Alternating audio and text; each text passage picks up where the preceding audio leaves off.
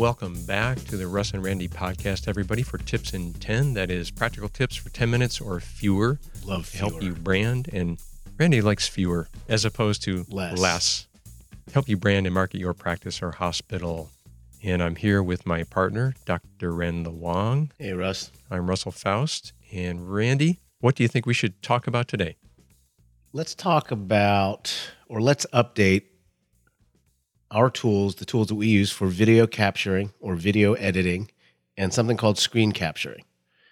I think we had a couple episodes a while back, and since then, some of the tools that we recommended, we've realized, are now obsolete. Yeah, I feel kind of bad about that. I discussed tools that I use. I continue to use them, but the fact is, they're no longer available. So we'll talk about some substitutes, some alternatives. Right. Easy substitutes, nothing earth-shattering.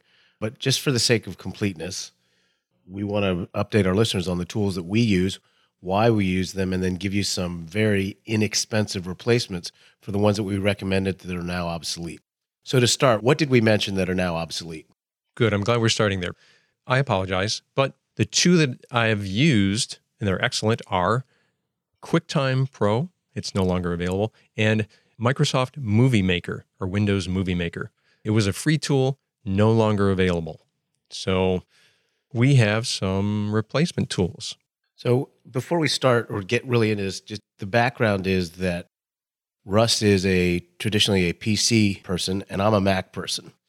And way back when video editing was new, PC people like Russ went to something called Camtasia. And I went immediately to something called ScreenFlow. I used iMovie and ScreenFlow as a Mac person. And I think the two programs that are no longer available used to be available for PC users. But unbeknownst to us, because we've been in our little caves editing away, those two platforms are no longer available. So what have you discovered? Or what do you use these days? What have you discovered, etc.? Well, I continue to use Camtasia. It is a paid program, and it's fairly pricey. It's at about $200. It has been the gold standard for screen capture on the Windows platform. Let's define screen capture for our listeners who aren't sure what the heck we're talking about. And this is important because when we talk about using video to help market or brand your practice, the easiest video to produce is a screen capture. And what that means is that you actually record what's on your screen. Of your desktop, of your computer. And if what is on your screen is a PowerPoint or Keynote presentation, you can record it live, you can narrate over it just as if you're giving a lecture, and all the animations and transitions and what have you will flow just as if it's on a screen in front of an audience. And that will record as a video. You can save that and then edit it as necessary, but usually not necessary because you're just narrating over your PowerPoint presentation. So basically, screen capture allows you to take video of your desktop. So you can give a presentation, put it up on YouTube, and I think you've all seen it all. It's nothing really that fancy, but it's, as Russ pointed out, it's a great way, a very easy way for you to create a video to start your marketing plan. Super easy, super effective way to produce a video. And for clinicians, it's a way to produce an educational video. So you like Camtasia. I like Camtasia. I have it. I've paid for it. I continue to update it. It continues to be improved over time. I think you continue to use ScreenFlow, right? That's the Mac version? Yes, and way back when, Camtasia was the gold standard, but since I did not have a PC, the recommendation was the next competitor was ScreenFlow. And like Russ, I bought the original version probably about 7 or 8 years ago, and every 2 to 3 years, I do pay for the updates. And I don't know if it's the best one out there anymore, but I have to tell you, it's what I know, it's what I use, and I'm very comfortable with it. It's a good program. And then I also use the same program to edit videos. And what we'll talk about later is my ability or my penchant for editing surgical videos and putting up on YouTube, but that's for a different episode. We should note ScreenFlow is available only on the Mac, not on the PC. Camtasia is available on both platforms.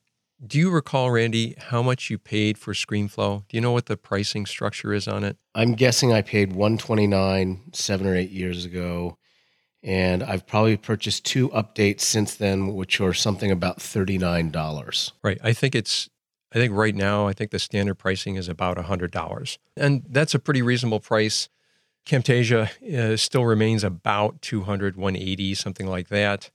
Let's talk about an alternative. Again, Camtasia is available on both platforms, but let's talk about an alternative that is also available on both platforms, but is less expensive than either of them. And that would be, and I don't even know how to pronounce it, it's movavi.com. And their screen capture and video editing and image editing software is $60, $59.95. And it is well reviewed. I've actually got the free download, just trial version, just to play with it. And I got to tell you, it's nearly indistinguishable from Camtasia. So I think Camtasia is going to have a run for its money because I think this is going to do well. And keep in mind that as more and more people are entering this world, the tools that we're recommending are getting cheaper and cheaper. And this is a great example. You also use another product, or you use Adobe, right? I do. And I think it's because you're so right-brained. I mean, quite honestly, you have an appreciation for things that I can't see. I don't know why I use them. I will tell you this. I used to actually purchase every couple of years, I would purchase the update for Photoshop. And that was pretty pricey. I think the standard price on it was like $600 or $700 for just the one program. And I am old school.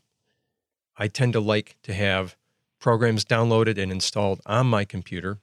And so I resisted this subscribing to software in the cloud, software as a service trend that we see. And so when Adobe took all their programs and put them in the cloud and called it Creative Cloud, I was hesitant and resistant. However, I now have a Creative Cloud subscription, and I think it's less than the cost of one program per year. It's less than $500 per year. One Adobe program per year. Yes, one Adobe program. And yet, it gives me access to every single program they produce and publish, and it gives me access to the very highest level of it. So now, for our podcast, I use Adobe Audition. For video, for high-level video editing, I use Adobe Premiere. I use Adobe Illustrator. I use After Effects. I use Adobe Acrobat Pro. I could go on. I have access to all of them. They all have steep learning curves, it's true, but they all produce very, very professional results. I mean, Premiere is used by Hollywood producers. So that's your right brain. I suppose. What we're saying is that there's a whole gamut from which to choose. Don't struggle with the absolute best, because I don't think there is an answer. Just pick one, try them, start out free or cheap, and just as you get more sophisticated and as your appreciation grows, try it. So today we've talked about Camtasia and ScreenFlow. Those are the old gold standards. Keep in mind that iMovie for Apple fans is free.